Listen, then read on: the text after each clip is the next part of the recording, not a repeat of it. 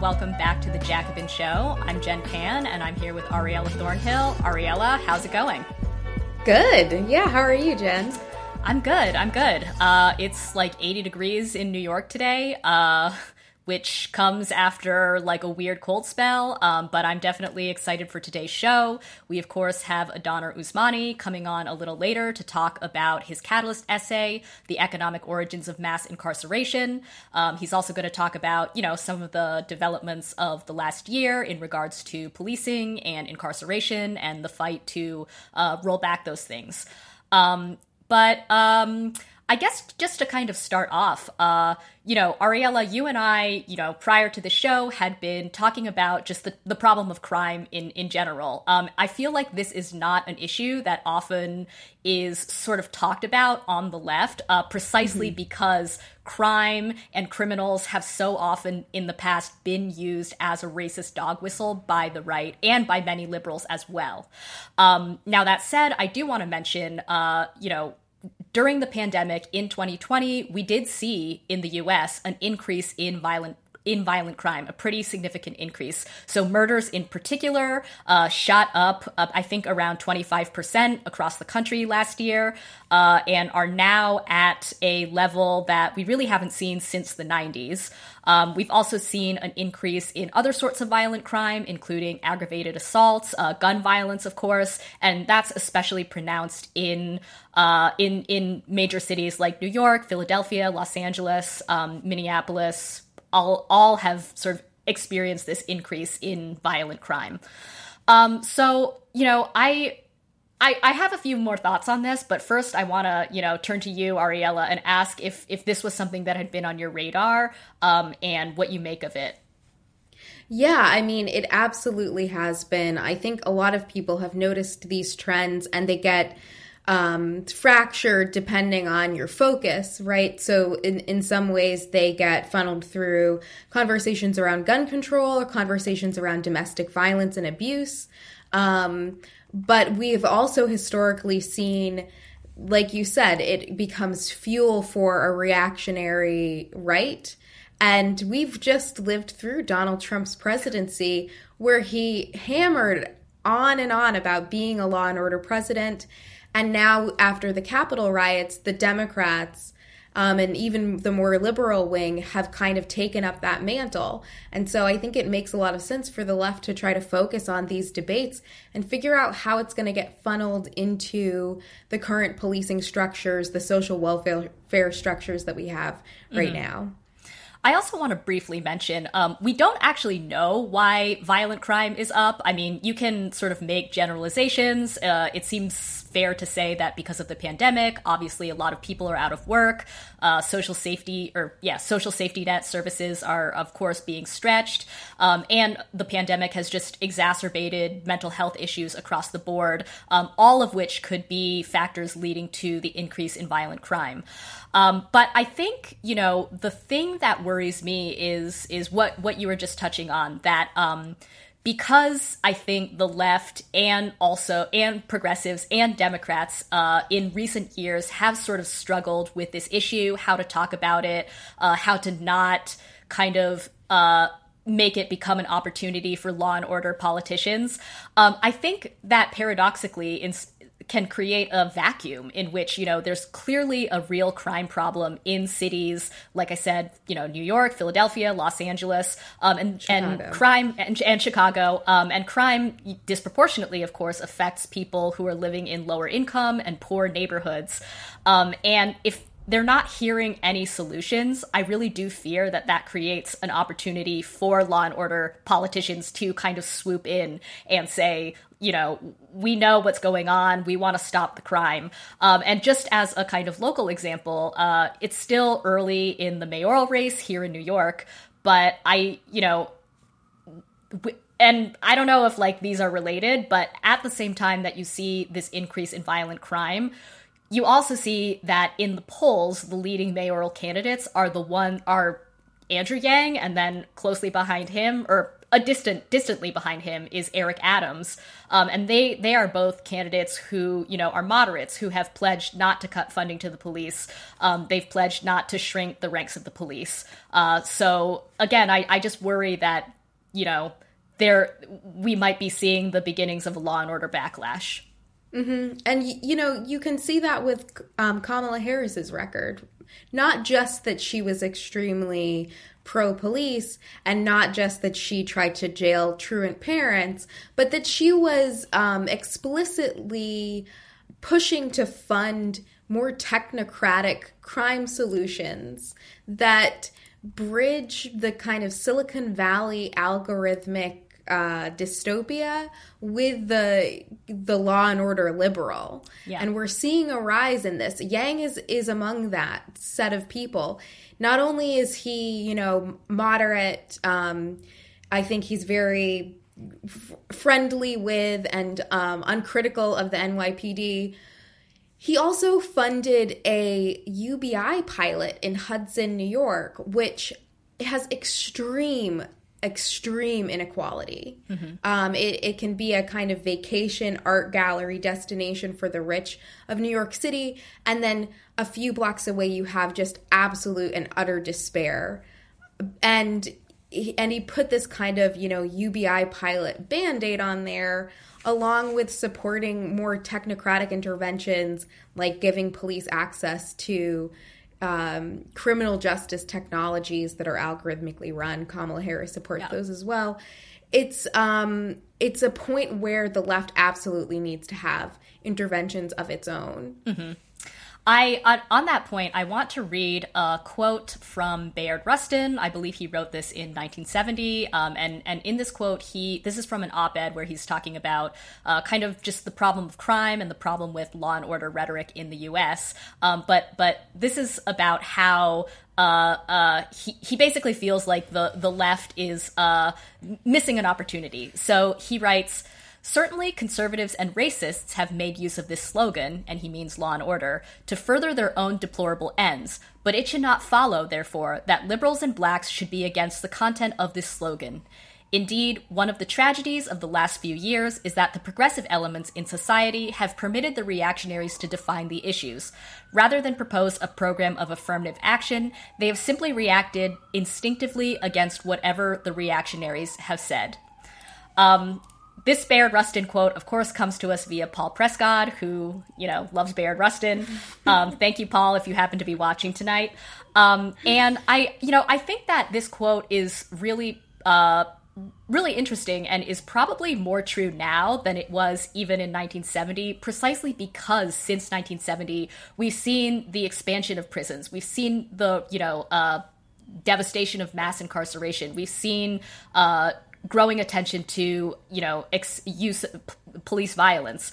And so this puts the left in a really tough spot, I think, because as I've been saying, because crime is so often something that's invoked by the right, I think a lot of people on the left don't really want to go near the issue.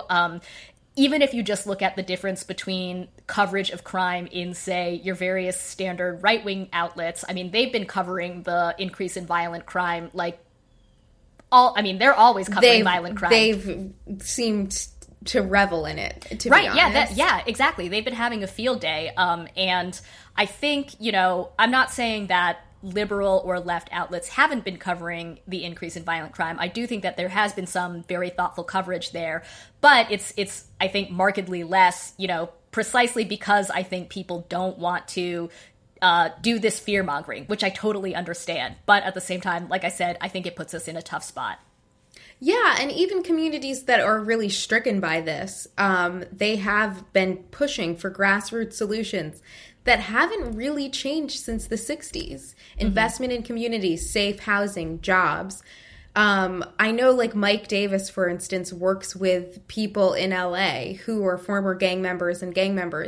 And rather than sitting them down and being like, well, you never had a dad and you missed out on role models, he's like, let me describe to you the economic foundations of crime in your community. Mm-hmm. He is absolutely a person that, has been engaging with this without fear-mongering, with an honesty that this is really scary and awful to have to confront and to have to live through. And, you know, he's part of a group of people across America. I know there are groups like this in Chicago, in Baltimore, in Philadelphia, where they're taking seriously having a safe community. And they are looking at crime, and they are saying, we don't like it, right? But they're positioning themselves as actually making an intervention at the root of crime. Right.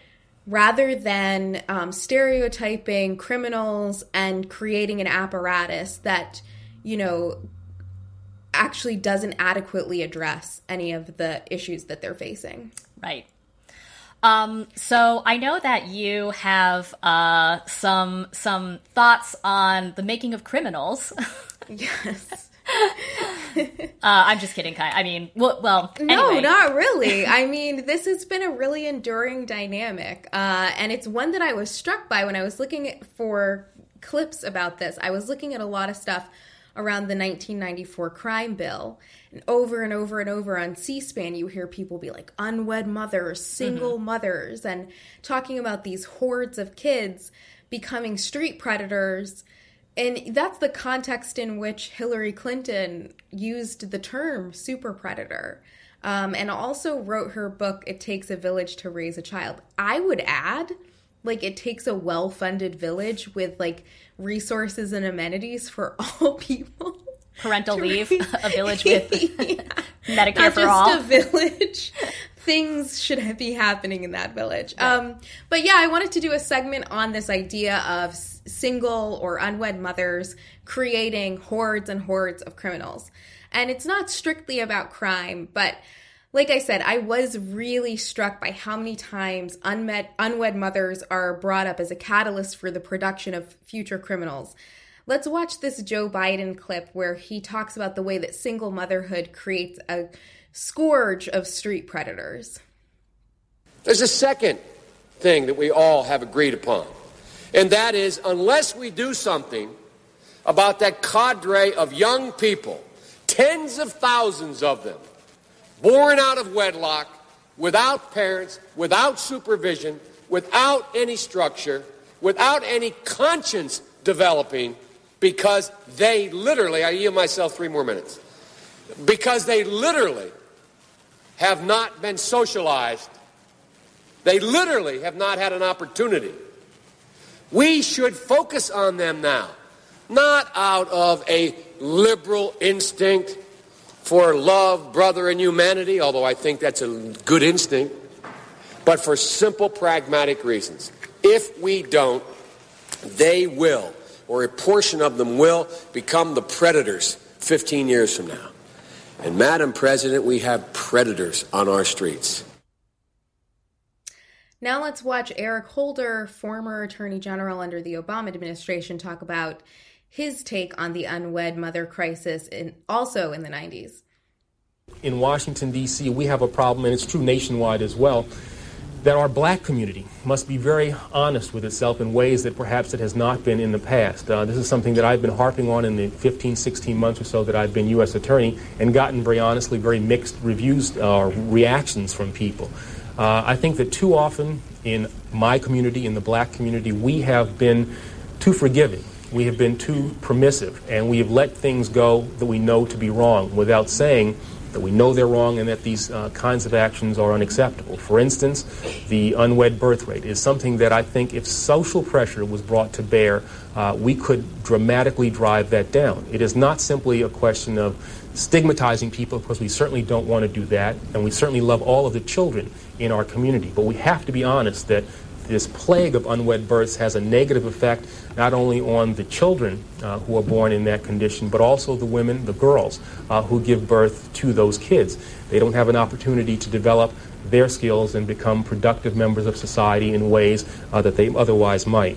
So I think those are the kinds of things we have to be very honest with ourselves about, and have to be aggressive in trying to deal with.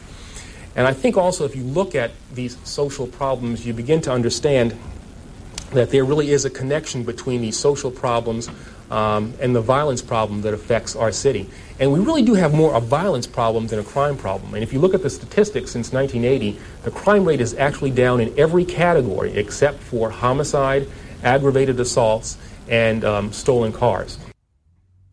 So this narrative is probably familiar to everyone in the U.S., and I don't need to belabor the point here, but to suffice it to say, you can see clips of this pretty much with every major Democrat and Republican agreeing that single mother households are creating the next generation of criminals. And the sad thing is, in the U.S., a lot of data bears this out. Children of single parents do have worse outcomes here, and in many cases, these children go on to be involved in criminal activity. It's not the case, however, that correlation necessarily equals causation here, but study after study shows that after controlling for all other factors, a high percentage of incarcerated minors grew up in single mother households. This doesn't mean these individual correlations create a hard and fast rule that every child of a single mother will be a criminal. Obviously, the issue is much more complex. And the reduction of this issue, the reduction of it to a political talking point, contains classism and racism, and was a useful dog whistle for politicians across the aisle. The interpretation has been around for decades and has been adopted by racial groups, by Democrats, Republicans alike, even some libertarians. Rather than looking at the systemic roots of even single parenthood, they'd rather scapegoat single mothers for the crime wave that we'll discuss later. But this is deliberately only half the story. The U.S. has comparable, if not lower, rates of out-of-wedlock marriage than other OECD countries. And for all these other nations, single parenthood doesn't create nearly as disastrous a result. So we see here that the U.S. ranks around the middle or average of unwed or births outside of marriage, whereas countries like Chile and Costa Rica are higher, and then you have Iceland, Mexico, and France in the top 5. But what we don't see is Iceland, for instance, having a scourge of super predators. Here's a quote from one beleaguered Icelander, herself a single mother of 3. Quote, "You have this horrible term in English, broken families," Bryndis Asmundur says over coffee, which basically means just if you get divorced, then something's broken. But that's not the way it is in Iceland at all. We live in such a small and secure environment, and the women have so much freedom. So you can choose your life. Iceland, unlike the US, offers general parental leave benefits, as well as child benefits for all families, and a means-tested additional benefit for families with children who are low income. In fact, almost every OECD country has more generous child benefits than the US. As you can see from this graphic, the US is almost last, barely edging out Turkey for that spot, whereas every other country provides funds for families who are single earners or two-parent earners or single parents. And Iceland, along with dozens of other countries, has a social welfare model that lowers the stakes of many things that in the US can completely ruin a person's life. Turns out socialized medicine, expansive unemployment benefits, and municipal housing guarantees go a long way towards stopping the scourge of bastard street predators. It's not that we have single mothers in the US, it's how we treat single mothers in the US. It's the profound difficulty, precarity, and strife we subject them and all poor and working class people to. Economic freedom for adults, particularly for women, means safety for kids. The U.S. has the highest rate of child deaths caused by neglect, maltreatment, or physical assault compared to other OECD countries. As you can see on this graph, the U.S. does have a horrific record of child deaths and ranks highest among every other country. Iceland in the graph has a disproportionately high rate of deaths, but that's only because there was one death of a child recorded in this time frame. And the population of children in that country is so small that the graph overrepresented the data. But in the US, the homicide rate of children was higher than in Mexico. The thing is, there is an issue with violence in the US. We stand out particularly in violence against children and the deaths of children at the hands of adults. But there is also the banal brutality of deprivation and insecurity that mark people's lives. When people like Eric Holder or Biden talk about looking at the source of the issues, they are well within the mainstream narrative of blaming single mothers and culture for these outcomes. But there have always been leftists, many of whom they openly criticized, that pointed out a different cause and a different solution. Let's watch a clip of Bernie responding to the Biden-Hatch crime bill.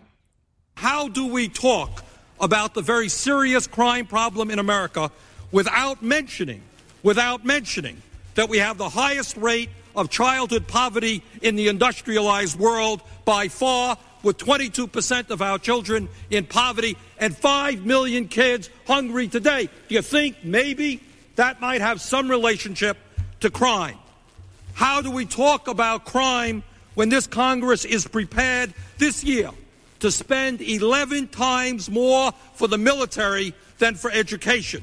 When 21% of our kids drop out of high school, when a recent study told us that twice as many young workers now earn poverty wages as 10 years ago, when the gap between the rich and the poor is growing wider, and when the rate of poverty continues to grow. Do you think maybe that might have some relationship to crime? And now let's hear from Toni Morrison, who tackles the stigma of single motherhood, the notion of the nuclear family, and the issue of teen pregnancy in this heartwarmingly blunt excerpt from an interview with Time magazine. I'll read some clips. Quote, Time asks Morrison, "This leads to the problem of the depressingly large number of single-parent households and the crisis in unwed teenage pregnancies. Do you see a way out of that set of worsening circumstances and statistics?"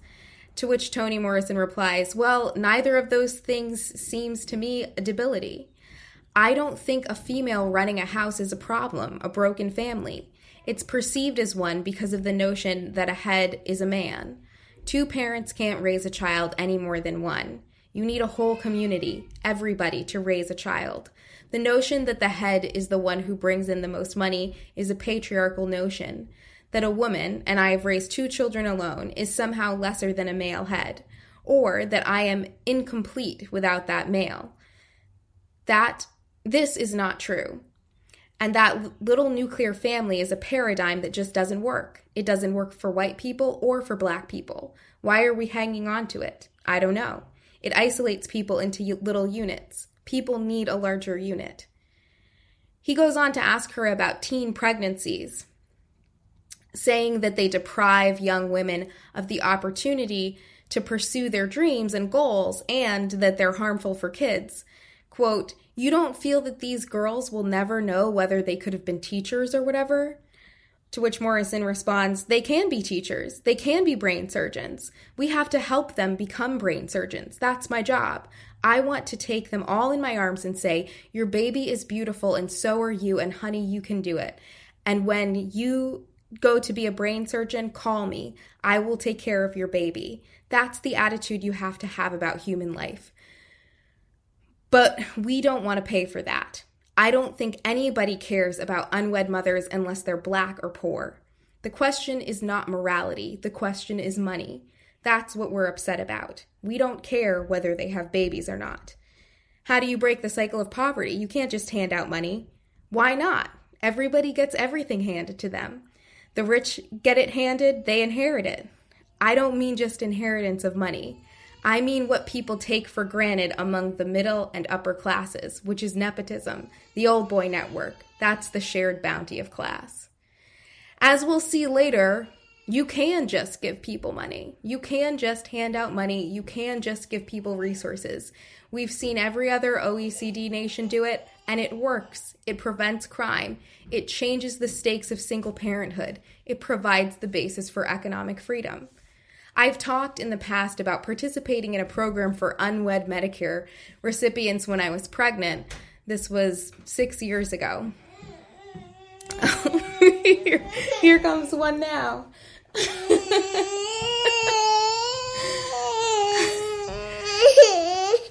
Issa, Mommy's gonna finish talking, okay? Ready? Can you take a deep breath so I can finish talking?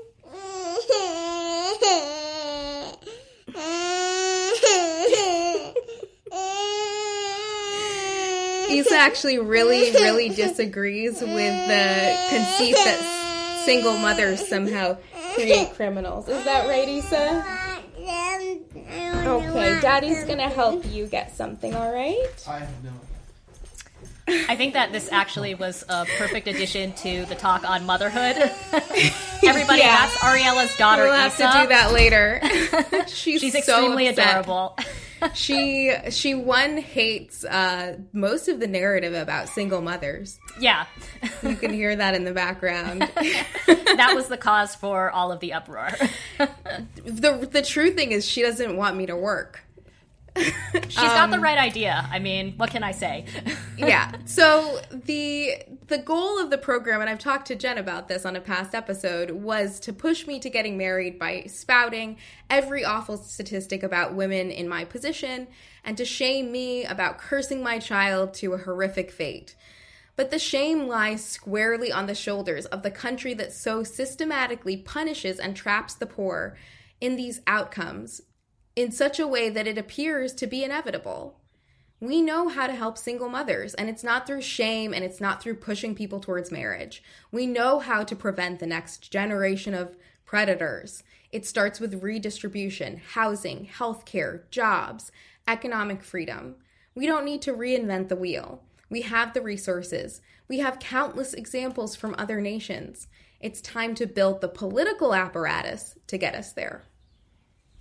So speaking of political apparatus, I would be remiss if I did not say that I love the vintage Bernie clip, of course. The vintage Joe clip is pretty good, too. Like, I have never seen him have so much energy as when he is condemning single motherhood, I guess. Yeah, that really gets his ire up. We're going to run a couple more of those clips when Donner joins us later, because you really start to see and unpack the logic of that crime bill. Mm-hmm. And he says, we had, sociologists and leftists saying, you've got to get to the root. And he's like, but we don't have time for that. Right. We need to do something else. We need to crack down now. I think it provides a lot of context. We got to do a show on the 90s. We do. Yeah, we do. There's a lot going on We've already there. done the 2000s with the Bush era. We have to dial it back even more. No, it's true. Yeah. I also want to quickly add, I think the flip side to what you've just been talking about with the kind of penalization of single motherhood and just the complete lack of any kind of social supports for single motherhood in the U.S. is that in the absence of any kind of social programs for parents, we have instead in the U.S. these really punitive and draconian child support bills and legislation, which of course penalize poor dads, oftentimes, men who can't pay child support and then who fail to show up in court, then get sent to jail. I believe that there were, several high profile instances over the last few years of, low-income black men who, couldn't pay child support, didn't show up to court dates because they had to work or, for whatever reason, then got sent to jail, got out, got pulled over by the police, and then were killed. So you can really see how this entire system just sets people up, not just the kids, but, the parents too, to be put into these awful situations where they may be in violation of the law in some way, and then are basically punished for being poor. I think that's another way in which you can so clearly see the social causes of crime, when it comes to parents. And I also want to point out something that Matt Bruenig talks about quite frequently is that, the U.S. doesn't help parents who doesn't help parents who are in two-parent households either, right? No. So and that graph showed every other country is doing that. Every other country has some way of supporting the people who make it citizens, whether they have citizenship or not in many of these cases. Right. It's like you have people who live around you and they have children and you need to provide a benefit for that. Right.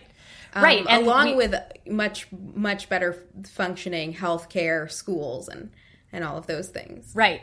I think we had mentioned this when we had Kristen Godsey on, but Utah a few weeks ago passed a new bill where they are now requiring dads or biological fathers to contribute half of all prenatal care costs. And it's just the most, I mean, fetal child support. Exactly.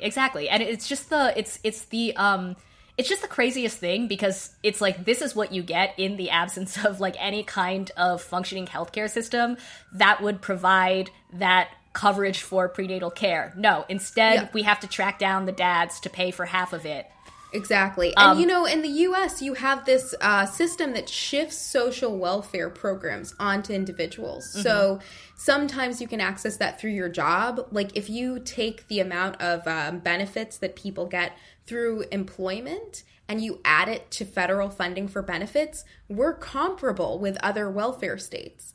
But there's a gate, and the obvious gate there is employment. And then you create another gate, which may be child support, right, to get these child benefits. And so you're shifting the risk and the financial responsibility onto individuals or individual units as defined by law or as defined by tax code. And it's a disaster. It's an absolute disaster.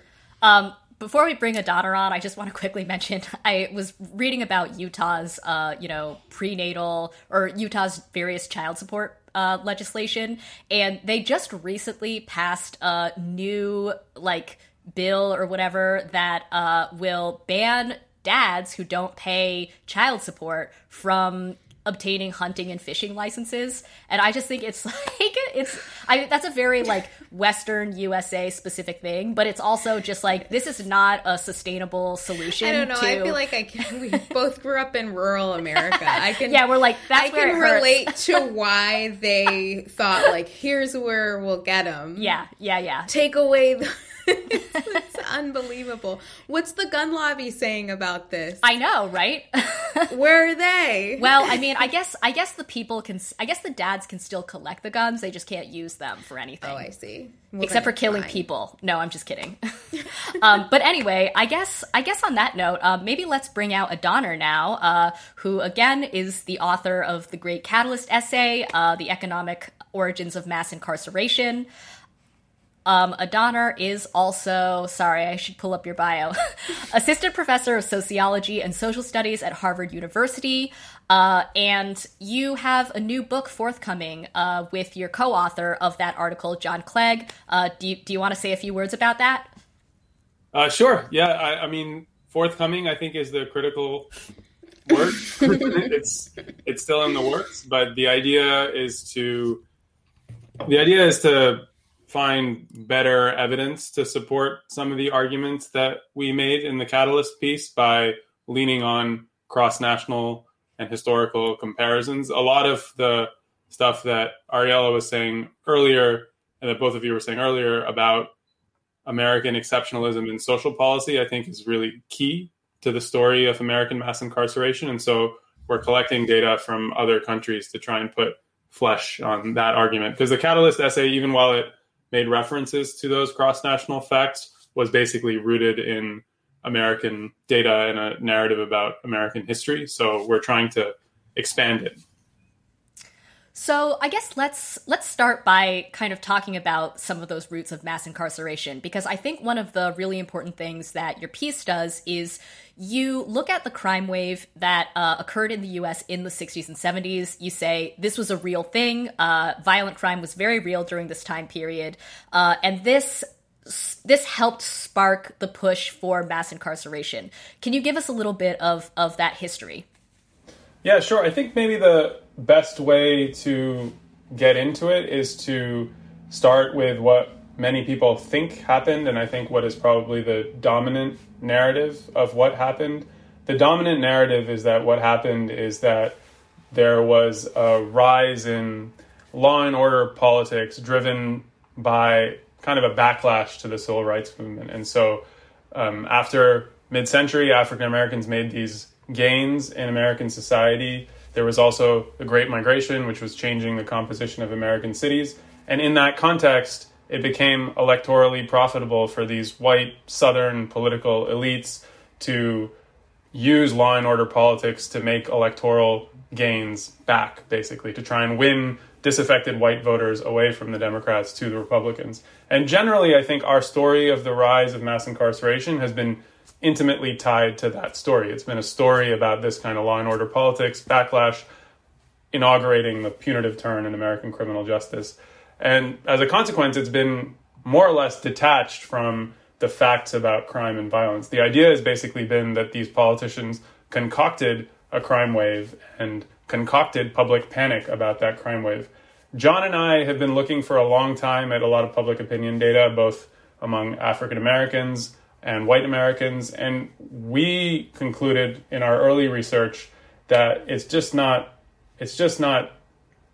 plausible, I think, to argue that people didn't notice that crime was rising dramatically, and obviously that secondly, that crime was rising dramatically. We know from various statistics. It's difficult to measure crime over time, but we have, for instance, the homicide rate, which is reliably measured over time, which increased dramatically over this period. And so there was this dramatic change in the 60s, 70s, 80s. Crime stayed at very high levels until the mid-1990s. And we saw that in our early research.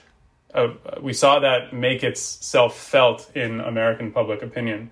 And as a consequence, we wanted to write a different story about what had happened to American politics over this period, that it wasn't really tied to this concoction of crime. And furthermore, the idea in the traditional story is that mass incarceration is all about the war on drugs. What happened is that basically this punitive turn was a turn to criminalize kind of ordinary, innocent behavior. Drug use, which is common both amongst African Americans and also amongst white Americans, but basically the punitive state made itself felt in particular communities, and that's what explains the rise in prison populations. We thought that doesn't work, basically. In fact, we know that most people who are in American prisons are not in American prisons for drug offenses. So we basically wanted to tell a story about what had happened that could integrate the facts of the increase in crime and the fact of increasing punitiveness in the American population. I think my next question then is what led to this increase in crime? Because I think that's also key for, some of the solutions that you're going to talk about later. Yeah, it's a great question. I think the argument that I think maybe we should begin by observing a couple of different puzzles about crime and violence regarding the United States. So one is this increase in crime and violence that began in the 1960s and continued to the 1990s. But that's just part of a broader complex of puzzles about crime and violence in the United States. So one thing that Arielle alluded to earlier in her segment was that America is more violent than other countries, and that has been a more or less stable fact throughout the 20th century. America has been considerably more violent than other developed countries. And then also that crime and violence are distributed unevenly inside the United States. Poor, low-income people are much more likely to be both victims of violence and also offending.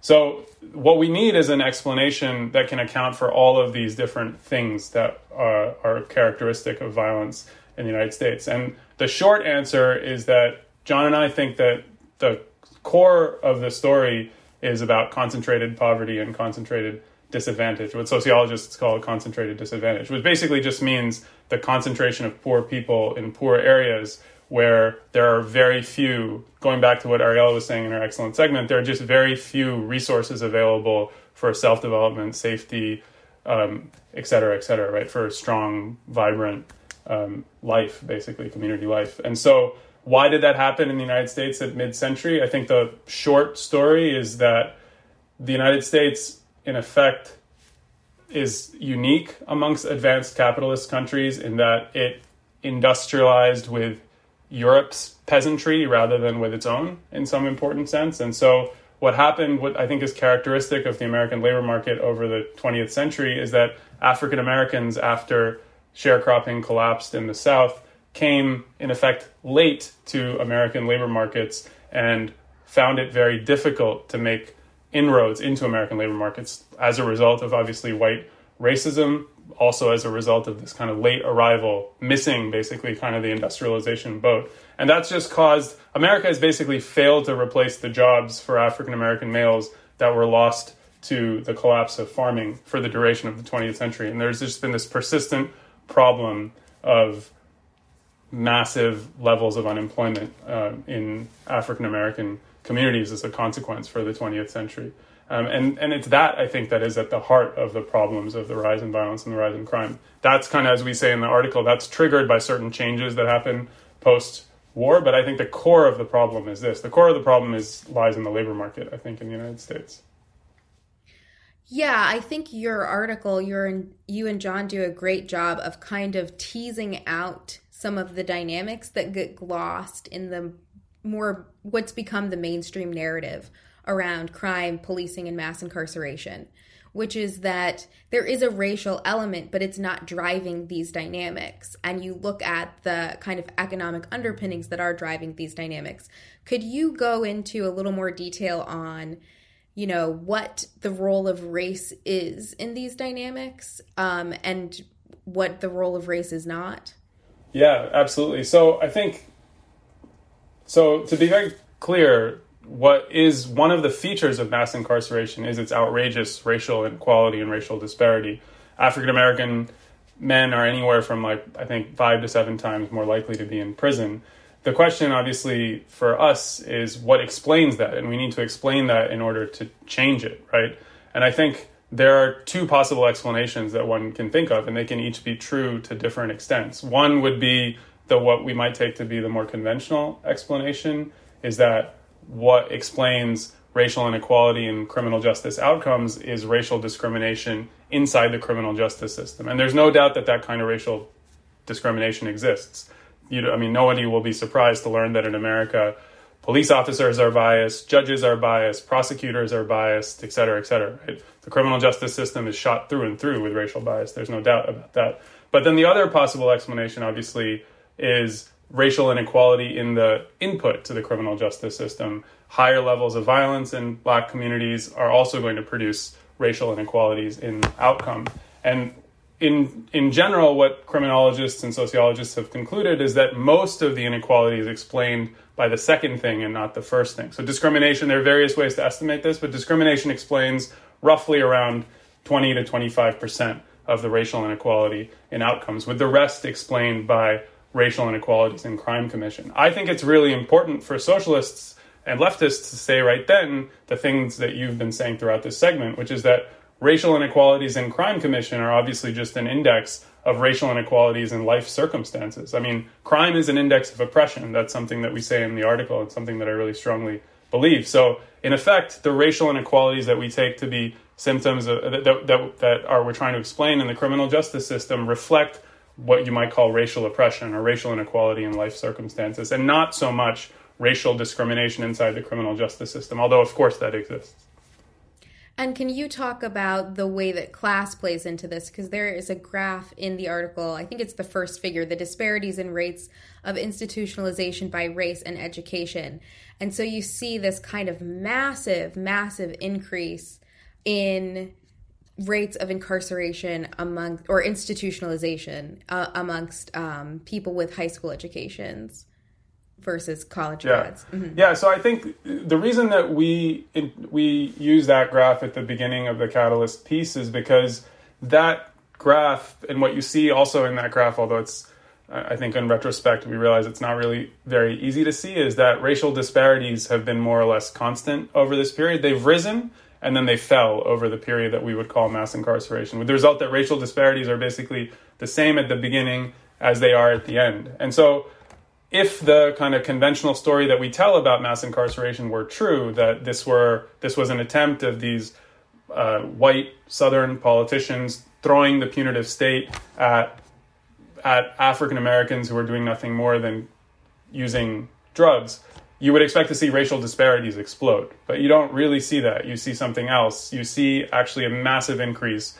in poor people. And in fact, the probability of a rich black person going to prison over the last 30, 40 years has declined over the period that we call mass incarceration. And that's further evidence for us that this is really a story about what's happening outside the criminal justice system. It's really a story about American poverty. You might say here as like a summary word, it's a story about neoliberalism. It's a story about the way the labor market has collapsed for young, unskilled men who then turn to crime and then are caught up in the American criminal justice system.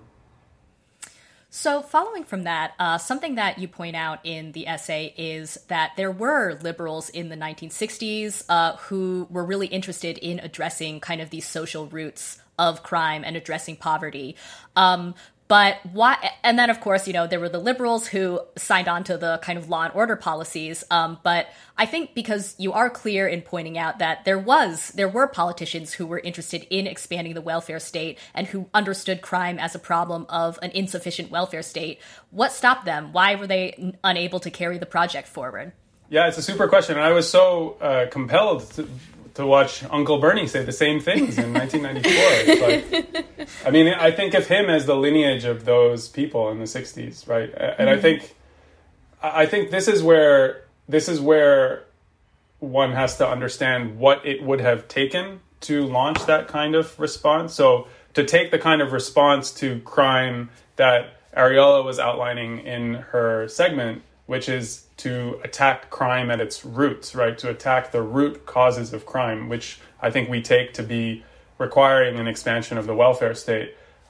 What one needs to understand is that requires much, much more redistribution and much, much more spending by the government than an expansion of the penal state. So that's a point that's often a little difficult to understand because you'll commonly hear this statistic trotted out by criminal justice reformers that it costs $40,000 to put a person in prison, only costs $10,000 to send them to school or to college.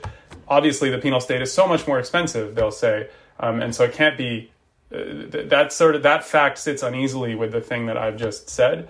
What you need to understand is that penal intervention in a person's life is hyper targeted. So while it is true that when the penal state makes contact with an individual, that per contact might be more expensive, the penal state is just intervening at the worst moments in someone's life, when they commit a crime, when they get arrested, when they're in prison. But the welfare state is something that, in order to be successful, has to make contact with a person throughout their life, right? And not just make contact with people who commit crime, but with everyone. With the vast majority of poor people, remember, won't commit crime. So to build a welfare state, you need to redistribute to all poor people for substantial proportions of their life. And that just means that the welfare state is a much, much more expensive endeavor than the penal state. So to go back to your question, in the 60s, why were liberals not able to do what they promised? I think it's basically a story of the incapacity of liberals and obviously the left to force redistribution in that context. I mean, in effect, there are many different things happening in the 1960s in American politics, but by the late 1960s, the civil rights movement, which was probably our best hope for that kind of redistribution at that moment, was flagging. There was also the war in Vietnam, which was costing an enormous amount of money and making redistribution much, much less likely. So there are these conjunctural things that are happening in the 1960s that I think just mean that our ancestors weren't able really to hold the liberals' feet to the fire in the way that we would want, in the way that we will want to today. I would also say, and this is maybe a slightly more pessimistic note to sound, that this is also just a persistent feature of American political economy over the last 100 years almost, right? In the late 19th century, America redistributed from rich to poor roughly at the rate that other European countries did, even in a world with not very much redistribution. But by 1930, a gap had opened up, and America redistributed only about half what these other countries do. And that gap has basically been persistent throughout. And in the Catalyst essay, we try and offer an explanation for that, which also has to do with what I was speaking about earlier, the way in which the labor movement is so divided as a consequence of the way in which proletarianization happened. Yeah, Cale, can we pull up the graph, the ratio of social to punitive spending as a share of GDP in developed countries? There's a lot of graphs today for Cale. I feel bad for him. Because you and John say the United States combines the harshest penal state in the advanced world with its stingiest welfare state. Yeah, and exactly. What dynamic does that create? It might seem obvious as a conclusion, but can you flesh out the conclusion? What does that do socially? Yeah, well, I think I think what it does socially are many of the things that already you and Jen were speaking about earlier, which is that it actually leads to a welfare state. It sort of infects the welfare state with a certain kind of punitiveness.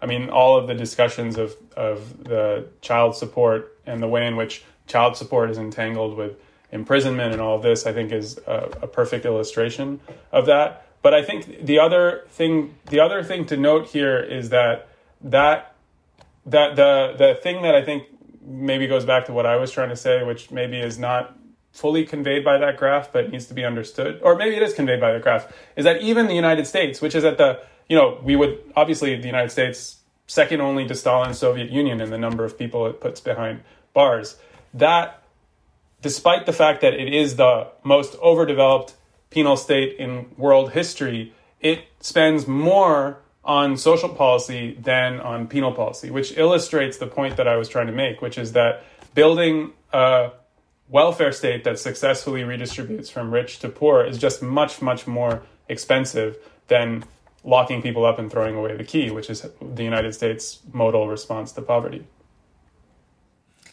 So I want to jump forward to present day a little bit because you guys wrote the essay in 2019. And obviously since then, last year, we've seen a pretty, unprecedented wave of mass protests against police violence after the death of George Floyd. And I think that there really is a renewed energy around trying to push through some kind of police reform and criminal justice reform. And of course, solutions range from, the George Floyd Justice in Policing Act all the way to things like slashing police budgets and even rethinking the idea of the police itself. So I'm wondering, just looking back on the last year, where you see kind of the most opportunity for overhauling the criminal justice system?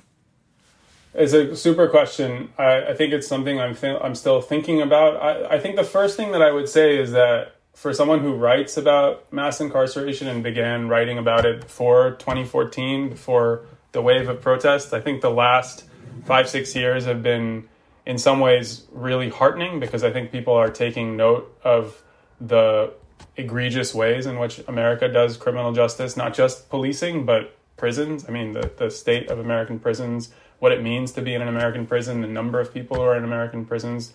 These are all just outrageous things, and that's what initially drew me to writing about this topic. What I would say in general, my gloss on what has happened over the last year is that activists and leftists in general, I think, have the right idea, which is that the right idea, which is basically that there's something rotten in a society that uses police and prisons to manage problems of poverty rather than the welfare state. I see that in a lot of rhetoric that activists use. You see that in the defund the police idea, that there's something wrong with a society that throws prisons and police at social problems. What I would say, however, is that the challenge is sometimes the size of the challenge or the magnitude of the challenge is sometimes understated, because I think sometimes we think we can solve these problems by taking a municipal budget or a local or even a state budget and redistributing from prisons and police to social policy. But the reality is just that state and local governments spend, going back to the stuff that we were saying earlier, state and local governments just don't spend that much money on prisons and police. And so if you were to take money from this part of the budget and move it to the welfare state, you'd still just have an extremely stingy welfare state. The real challenge before us, I think, is the real challenge that confronts us in all domains of politics, which is to take from the rich in rich areas and give to the poor in poor areas. So, what what a real American welfare state would look like is a welfare state that took from Bill Gates and redistributed to Ferguson, Missouri. That's the kind of thing that we need to build. And that's the kind of thing that you just can't build at the local level. You need to build at the national level. Yeah, I want to talk about the issue of redistribution because it has come up, and like you said, it's kind of reemerged every decade in in conversations around crime, criminality, and policing. And there's been a resurgence in and a renewed focus on municipal budgets specifically and what they do, which I think is great. Like, give me the receipts. We should be holding these people's feet to the fire. But the question of whether those funds goes far enough is another story. I wanted to first run these clips after the Watts riots and the Kerner Commission addressed these riots as well as others. There was a renewed push to create jobs programs, federally funded jobs programs. And Sam Yorty famously rejected this money, and he'll explain why in the clip. Not explicitly, but he'll scapegoat communists like all the good old boys did. Yeah, he rejected this money while the residents were explicit that they wanted these programs to happen. So I wanted to run these clips and then follow up with a question for you. Right. Of course, we're going to have incidents between the police and citizens, no matter how hard we try to prevent them. We have 5,000 officers. There's going to be some misconduct. There are going to be some mistakes. And we've got some people who are trying to inflame the minority people every time there's an incident and use it to destroy the police department. Here's an example of a Dodger passed around calling a mass meeting, and the name of this new organization is Committee to End Legalized Murder by Cops. Now, this was formed by some people from the W.E.B. Du Bois Society, which has been named as communist by J. Edgar Hoover and by the Attorney General of the United States. What have I been living through? Nothing but a lot of work. Less pay? Less pay than the white man, you mean? That's right. Do you think it always has to be this way? Not necessarily. What do you think will bring about a change? Give everybody a job, that's all. That's all any of us need is a job. See all us men standing out here? We don't need nothing but a job. You wouldn't see us out here. We don't have nowhere to go. We don't have no jobs. Where's it for us to do? So that demand was pretty much universal across the board in every single neighborhood and city that these riots happened in, not just in Watts. And it was addressed, and there was money put aside, and a program was drawn up to provide jobs to Black men in LA. It was rejected, like I said, by Sam Yorty. We have, I think, federalism and America's fractured budgetary system to blame for their ability to do this. So how does that bode for us creating a national movement that could address some of this stuff? Even the Black Lives Matter movement in 2016 included redistribution and economic justice in their platform. And I think that they are now putting their support behind the Breathe Act as well as defund. But the Breathe Act, is meant to be a kind of more expansive program around with some economic justice tenets to it. How can that work in the U.S. when we've seen time and time again that on the local level people can just reject it? Yeah, I mean, it's a great point you make. I think it's more, it's partly that people can just reject it. I think the in some ways the deeper, more challenging problem is that local states have always struggled to redistribute from rich to poor because the costs of fleeing the local state are extremely minimal for rich people. Mm-hmm. It basically means you jump to the suburbs and you can move across. There's a million stories about why everyone in California is moving to Texas right now because of this. Right, there you go. Exactly. Yeah. So I think, I would say the difficulty here is that the problem is very clearly local. This is one of the things that we try to emphasize in our argument, in our article, which is that so many histories of mass incarceration are told as a history of what the federal government did, but really mass incarceration is a story of what many different state and local officials did.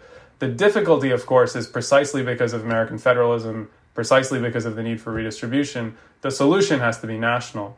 And that means that the kinds of political alliances we need to build, the kind of coalition we need to build is going to be different and more tricky to construct than the kind of local coalitions that have currently coalesced around criminal justice reform. And I don't, I say this as someone who is just a terrible organizer and activist. I don't have any insights here. I just think that is the scope of the problem. One thing I will say is that when you were saying that when you were saying that a lot of people were saying what this man in the clip was saying, that this is fundamentally a problem of employment, there is a lot of encouraging evidence in the public opinion polls that I was saying earlier, John and I were looking at when we were writing our Catalyst essay. So so people are often asked the question, like, do you think courts should be harsher or courts should be less harsh? That's one of the most commonly asked questions in national opinion surveys. And when they're asked basically for like an up or down vote on what they think criminal justice policy should be, at the height of the crime wave, it's extremely sobering to see what people are saying. 90% of African Americans, for instance, in the late 80s are saying we want courts to be harsher. But there are also other questions that are asked that give them more choices. So there are some questions that say, a lot of people say you should have more, there's a problem of crime, this questioner asks. A lot of people say we should fight it with more jobs and education. A lot of people say that we should fight it with prisons and police. What do you think?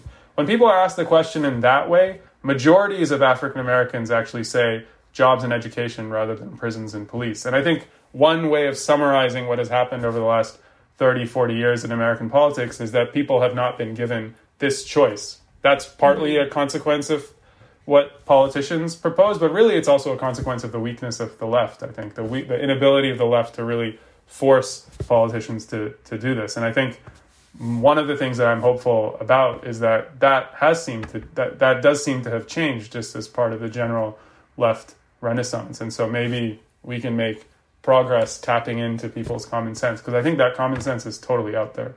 Mm-hmm.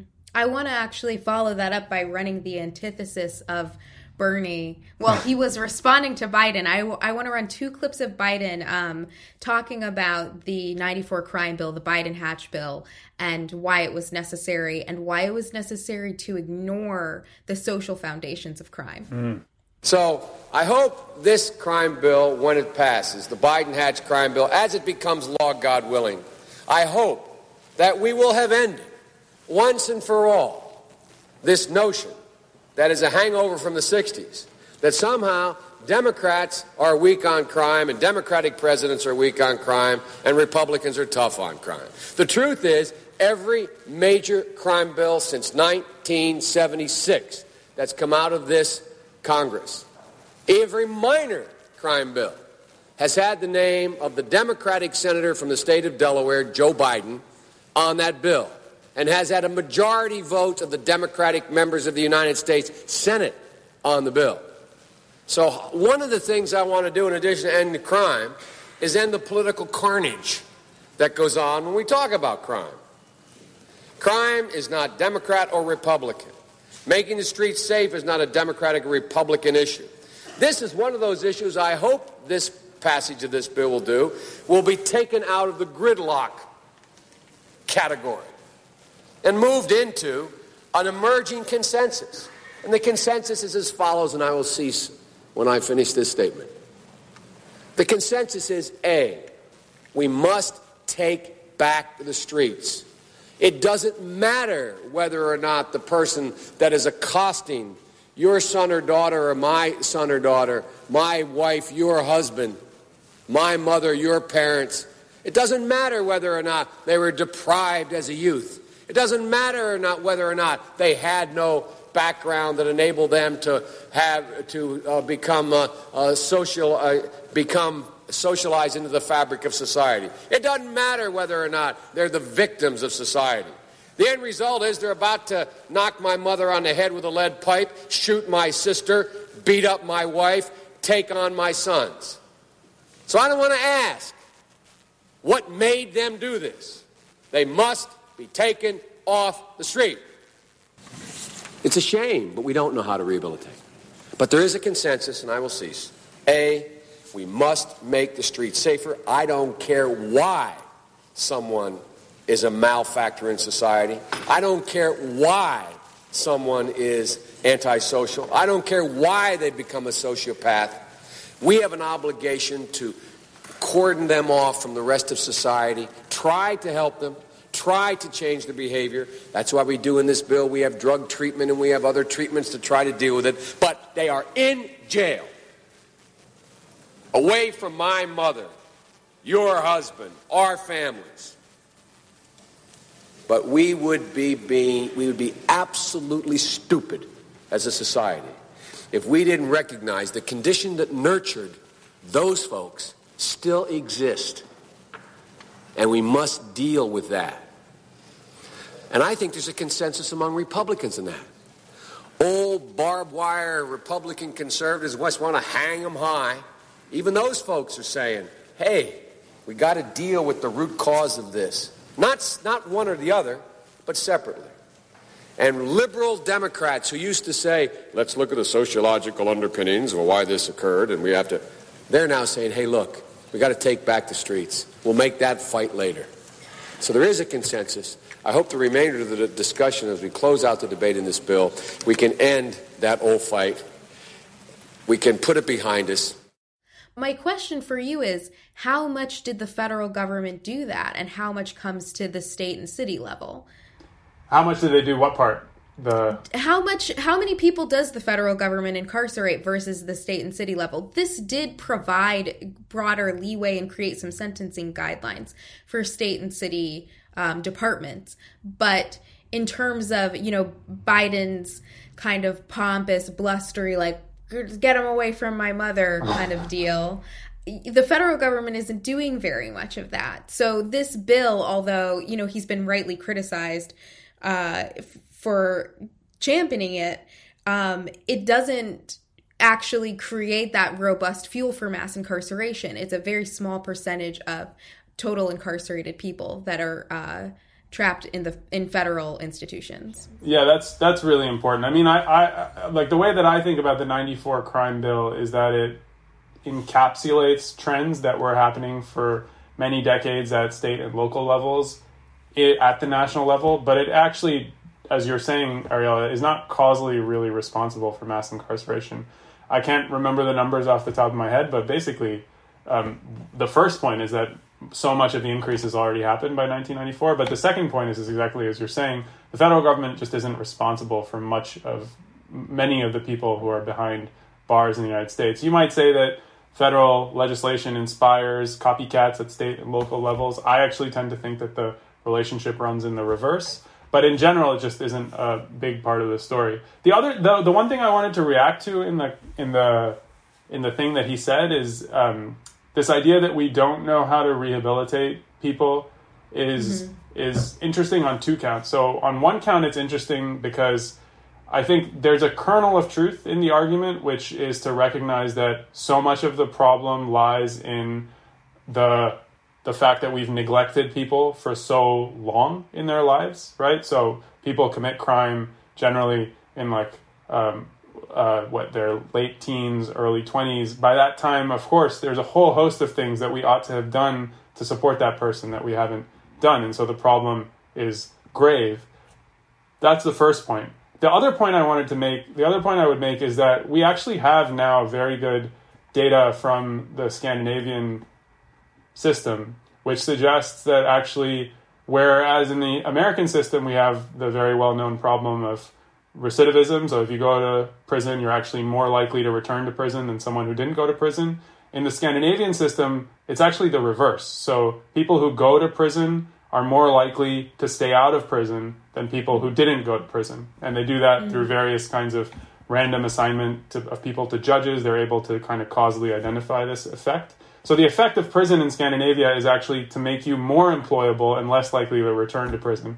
So to say that we don't know how to rehabilitate people, I think is, I don't know, 1994, this study hadn't been published, so who knows what he knew. But I think it's really actually quite simple. What the Scandinavian prisons is they're just much, much, much more expensive than American prisons. They require much, much more resources to really work on people, give them skills, give them training, give them therapy, whatever they need. And so it's not really, we shouldn't make it a puzzle what it takes to rehabilitate people. It's just part of the broader story that we've been telling. America does not spend money on its poor, and as a consequence, then you get all of this faux moralizing about the poor. I think in Scandinavia, when you go to jail, you basically like get a studio apartment. like their jails are just like, I don't know. I mean, it's probably more of a commentary. Famously. Yeah. Anders Breivik in Norway famously has been complaining that he has a PlayStation 2 and not a PlayStation 4 or something like right, that. That was part of this. Hardships of Nordic jail. Yeah. I mean, it's what we should aspire to. Right. But like, I think the important point here is that if you were to look at what the Nordics spend per prisoner on their prisoners, it's just different. It's totally different than what America spends on its prisoners. And that for leftists right now, it's maybe a difficult thing to wrap your head around because we're talking about defunding the police and prisons. But the truth is that I think we can massively scale back prisons while also making prisons much more humane and livable. And that requires more expenditure, not less. So I want to now ask you about Democrats and crime waves, because as I mentioned at the beginning of the show, we're seeing another kind of mini uptick in violent crime. Obviously nothing approaching what it was in the 60s and 70s. But as I said earlier, something that I'm worried about is that Democrats just don't know or don't have the right language to respond to this. I mean, we definitely don't want Biden of 94 to come back. But at the same time, when you look at the preferences of working class voters who are likely Democratic voters versus professional class voters, I think we have a chart here. But you can see that the top issues for working class voters, crime actually ranks pretty high. And then when you look at the top issues for professional class voters, crime doesn't even appear in the top 6. If you look at the full chart, it's something like, number 17. It's way down on the list. And we know now that, the Democratic Party elite is overwhelmingly responsive to the interests and the concerns of professional class voters. I mean, that's just how things are right now.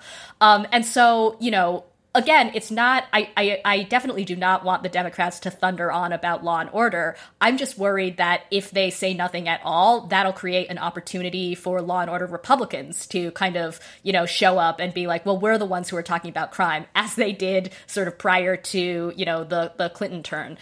So I guess my question for you is, how can Democrats, but actually maybe how can the left sort of how can both parties sort of address the rise in crime without taking a punitive turn?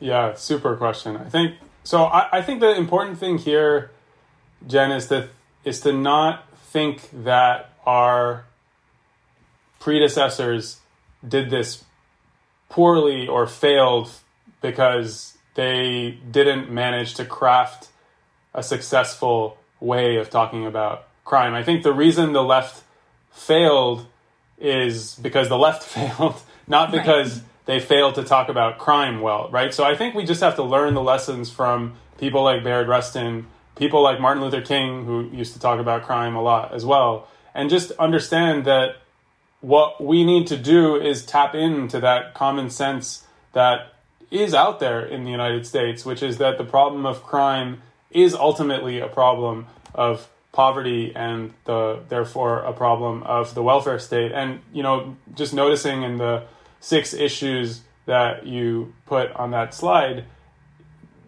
we already have, I think, in that ordering of 6, it's kind of like crying out to us the way to talk about this. It's to talk about 1 through 5 as a solution to 6. There's a way to talk about this that I think is something that is common, has been common not just in the history of the left in the United States, but all over the world. I mean, there's no, it's not the case that the right has a monopoly on the crime as an issue in the rest of the world. Leftists talk about crime and violence all the time. They talk about it as a form of state failure. They talk about it as a consequence of poverty. And I think there's no reason that we can't do the same. I do think that subtly what we worry about is that if they failed in the past, do we need a new strategy? But I think the reasons that they failed in the past have nothing to do with the strategy. They failed because the left was defeated, but not because of its choice about how to talk about crime. So I just think it's about doubling down on our analysis, which is correct, and then using that to push our politics, which are also correct. Yeah, that's both heartening and a little bleak, because in some ways the left is weaker than it's ever been, true. Right? So, yeah, that's true. Your point is well taken. That's true. No, that's definitely true, and I think, I think there are no shortcuts. Unfortunately, I think the reality is that the weakness of the left means that the weakness of the left means that a lot of the problems of criminal justice, I think, will be with us for a long time. I just think one of the important tasks of the left right now is to... A friend of mine, Jeremy Cohen, who's a friend of the show, once put this really well. He said that, socialists have an obligation to talk about criminal justice reform because it's a site of massive injustice and oppression. But really, one of the other reasons that socialists should think about criminal justice reform is because criminal justice reform really needs socialists. Because unless we understand that the problems of the criminal justice system are ultimately a symptom of the problems outside the criminal justice system, none of the things that criminal justice reformers want to achieve will really be possible. And so that's why I think the left is a really important, it can be a really important force in this. Notwithstanding, of course, the fact that we're weak and minuscule. Right. Well, I guess just to quickly follow up on that, then I think I think we would agree with everything that you've been saying about needing to address poverty and this kind of tiny welfare state as the main thing that we need to do. Issues 1 through 5 on the list of working class voters' priorities, so to speak. But in addition to that, are there specific criminal justice or policing reforms that you think would go a long way? Because, we've been hearing, I think we had mentioned the George Floyd Justice and Policing Act earlier. That is, that's gotten a mixed reaction from progressives and from leftists, but it would ban chokeholds. It would ban things like no-knock warrants. I mean, do you see those things as useful complements to the kind of larger project of expanding the welfare state? Yeah, I'm not sure what order these should be conducted in, or how we should think about which comes first or which comes last. I think in many ways that's just a function of the opportunities probably that are available to us. I have to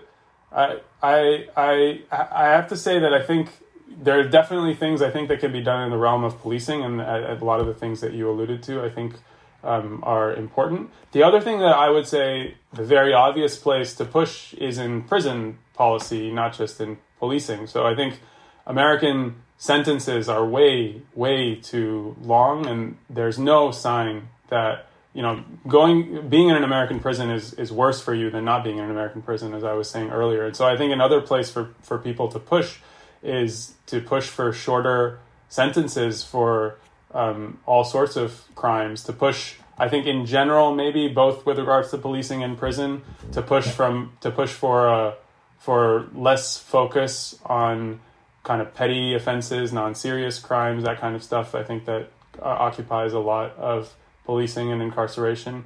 These are obviously all policy solutions or policy suggestions that are bound by realism. There might be many more dramatic things that one might propose, but I think that they're currently off the table. But yeah, I do think that in general there are some criminal justice policy solutions that could be important. But in general, I'm usually in kind of academic crowds the person who tries to remind criminal justice policy wonks that the problem really lies outside of everything that they're looking at. And so I kind of pride myself on not being very wonkish in this regard. Yeah, same here. Although, the segment that you did, Ariel, I think that would have made many wonks proud. That was a really Really? I was really impressed. Yeah. Cross-national comparisons. Have I ever made them proud? I'm not sure I ever have before. That's nice to hear. Didn't you drop Matt Bruning's name? No, Jen did. Oh, Jen did. Oh, okay. Yeah. Sorry. I think the statistic that I had cited from him is that even two-parent households in the U.S. Have much higher rates of poverty than two-parent households in, say, Finland. Right. So, like in addition to being extremely punitive on single mothers or single parents, the U.S. is also not helping two-income households. Yeah. So, yeah. Everybody loses. Absolutely. Yeah. There's a really nice New York Times editorial by David Brady, who's a sociologist who studies poverty in America, and he puts this really well with some co-authors, which is that in all countries there are various kinds of risk factors associated with being poor. So single motherhood is one of them, being unemployed is another. This goes to a point that Ariel also made. But in the United States, these risk factors are penalized so much more harshly than in other countries, that when a conservative looks at what's happening or just a liberal looks at what's happening, they think that the causal action lies in these risk factors, when in fact it lies in the environment that penalizes those risk factors, which is a point I think is totally the same as the point that Ariel is making. And it's a really, really important point. I was in the chat, Ariel, going to say that we could kind of probably replace all sociology classes with that 10-minute segment, and we'd have an army of better educated sociologists. It was really well done. Oh, thank you. Yeah, I have an axe to grind because I had to go to that stupid get married while I'm pregnant social worker thing. Yeah. State sponsored. It was miserable. But I do have a kind of pedantic economics question, which is that, Biden has made these more progressive overtures. He's talked about giving child tax credits. He's talked about making economic interventions, particularly in poor neighborhoods, reducing the stakes, if you will, of poverty, reducing the risks of other things, expanding the social safety net for healthcare is another way that does that. So leftists have said, this is Biden's Keynesian shift is a way of redeeming capitalism because neoliberalism has failed. All right, you're at Harvard. I think people, maybe this is kind of pompous of me, but I'd like to define our terms here. Keynesianism has a specific relationship to institutional interventions, and that's what people are getting at, right? That Keynesianism is a philosophy that encourages particular economic interventions, whereas neoliberalism encourages others. That's kind of the backdrop of this whole conversation around the welfare state in the U.S. And as you said earlier, we can see mass incarceration as a kind of outcrop of American neoliberalism. Can you tell us what is the difference? It's like I'm interviewing you, Brad. But I do think it's important because people are saying, well, this Keynesian shift, so-called, is just to redeem, late capitalism, essentially, or neoliberal capitalism. What is the difference between these two kinds of social welfare approaches? And Ariella, just to make sure I understand the question, are people who are saying that to denigrate these expansions? I think so. I mean, I think they're trying to do two things. One, say, listen, this is not necessarily a political choice so much as like a, pulling the ripcord on a parachute. Right? They think that there's going to be some kind of catastrophic collapse, and this is a way of mitigating that. Yeah. Or that there will be some kind of catastrophic social response, and this is a way of mitigating that. Right. But we did have for a long time in the U.S., we did have a Keynesian consensus. And in economics, that's particularly, it has particular meaning with regards to unemployment and wages. And so when we're talking about jobs programs preventing crime or state interventions that change the stakes of unemployment, those are kind of like Keynesian interventions. versus neoliberal interventions, which, and the people having this conversation are usually saying, okay, neoliberalism failed and Biden isn't progressive. He's just trying to like bail a bit of water out of the canoe with this Keynesian reversion. Yeah. This is a very big question. Yeah, it's a very big question. Like, I'm sorry. No, it's a great question. I think. Wait, what did that say down below? Real wonk. Real wonk hours. Yeah, exactly. I think so. Here's my gloss on this, and I think I'm probably not the right person to answer this, Ariella. My gloss on this is that the kind of thing that people might be arguing is that the sort of expansion in social spending that we've seen in the context of COVID and the pandemic might simply be an attempt by the previous administration and then this administration to, as you were saying, I can't remember the metaphor exactly, but like water out of the canoe. Yeah.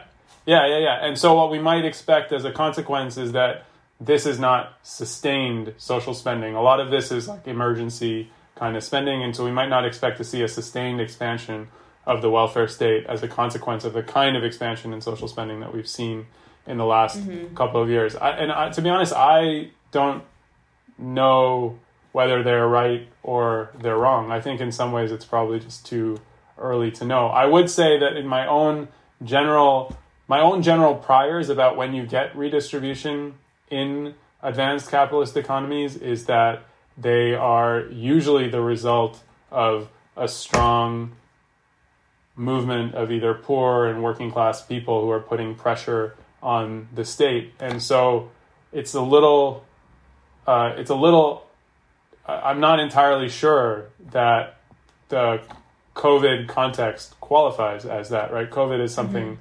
different. There's no doubt that they felt certain worries about an acute social crisis and maybe an economic crisis, the kind of thing that you were alluding to. But I'm not so confident, maybe I should just say more forcefully, I'm not so confident that this will result in sustained social spending precisely because we are in a moment when I think the left is quite weak. And so I generally have reservations, but I think I could be wrong. I'm not sure. In so many ways, this is an unprecedented moment, and maybe this is more like the First World War or something like that, which did result in a bump of social spending in many European countries. So I'm not sure. I don't know if that addresses your deep pedant, but that's my gloss. Extremely pedantic question. But either way, we have to keep broadening our movement, talking about the basic issues of people's lives. And I do think having the conversation around when and how redistribution happens is extremely important, especially if we see gestures to it, if we see overtures to this and are told like that's progressivism and that's as good as it'll get. Yeah. We have to keep unpacking that. And I think that the failures that you've identified in the 60s of kind of pursuing the redistributive angle as a way of tackling crime just redouble the importance of like taking that lesson to heart and figuring out how to make it sustainable. Because there were actually quite a few government and state programs on a small scale trying to address these things, and they failed to make a meaningful impact. Yeah, and I think what we have to argue is that it was precisely because they were at small scale, local scale, that they failed, not because they didn't fail because the idea itself is flawed. And I think for that, we want to just hit very hard these cross-national comparisons. I'm always shocked at how America-centric discourse about American poverty is, right? And that's what allows this moralizing to take on a life of its own. If you are just a little disciplined by how awful this country is vis-a-vis other countries, as you know your segment so expertly did, I think the answers are really obvious. They're staring us in the face. We only look at one side of American exceptionalism here, which is like we can build some kick-ass fighter jets and I'm like revealing my deeply unpatriotic. I can't even list another thing.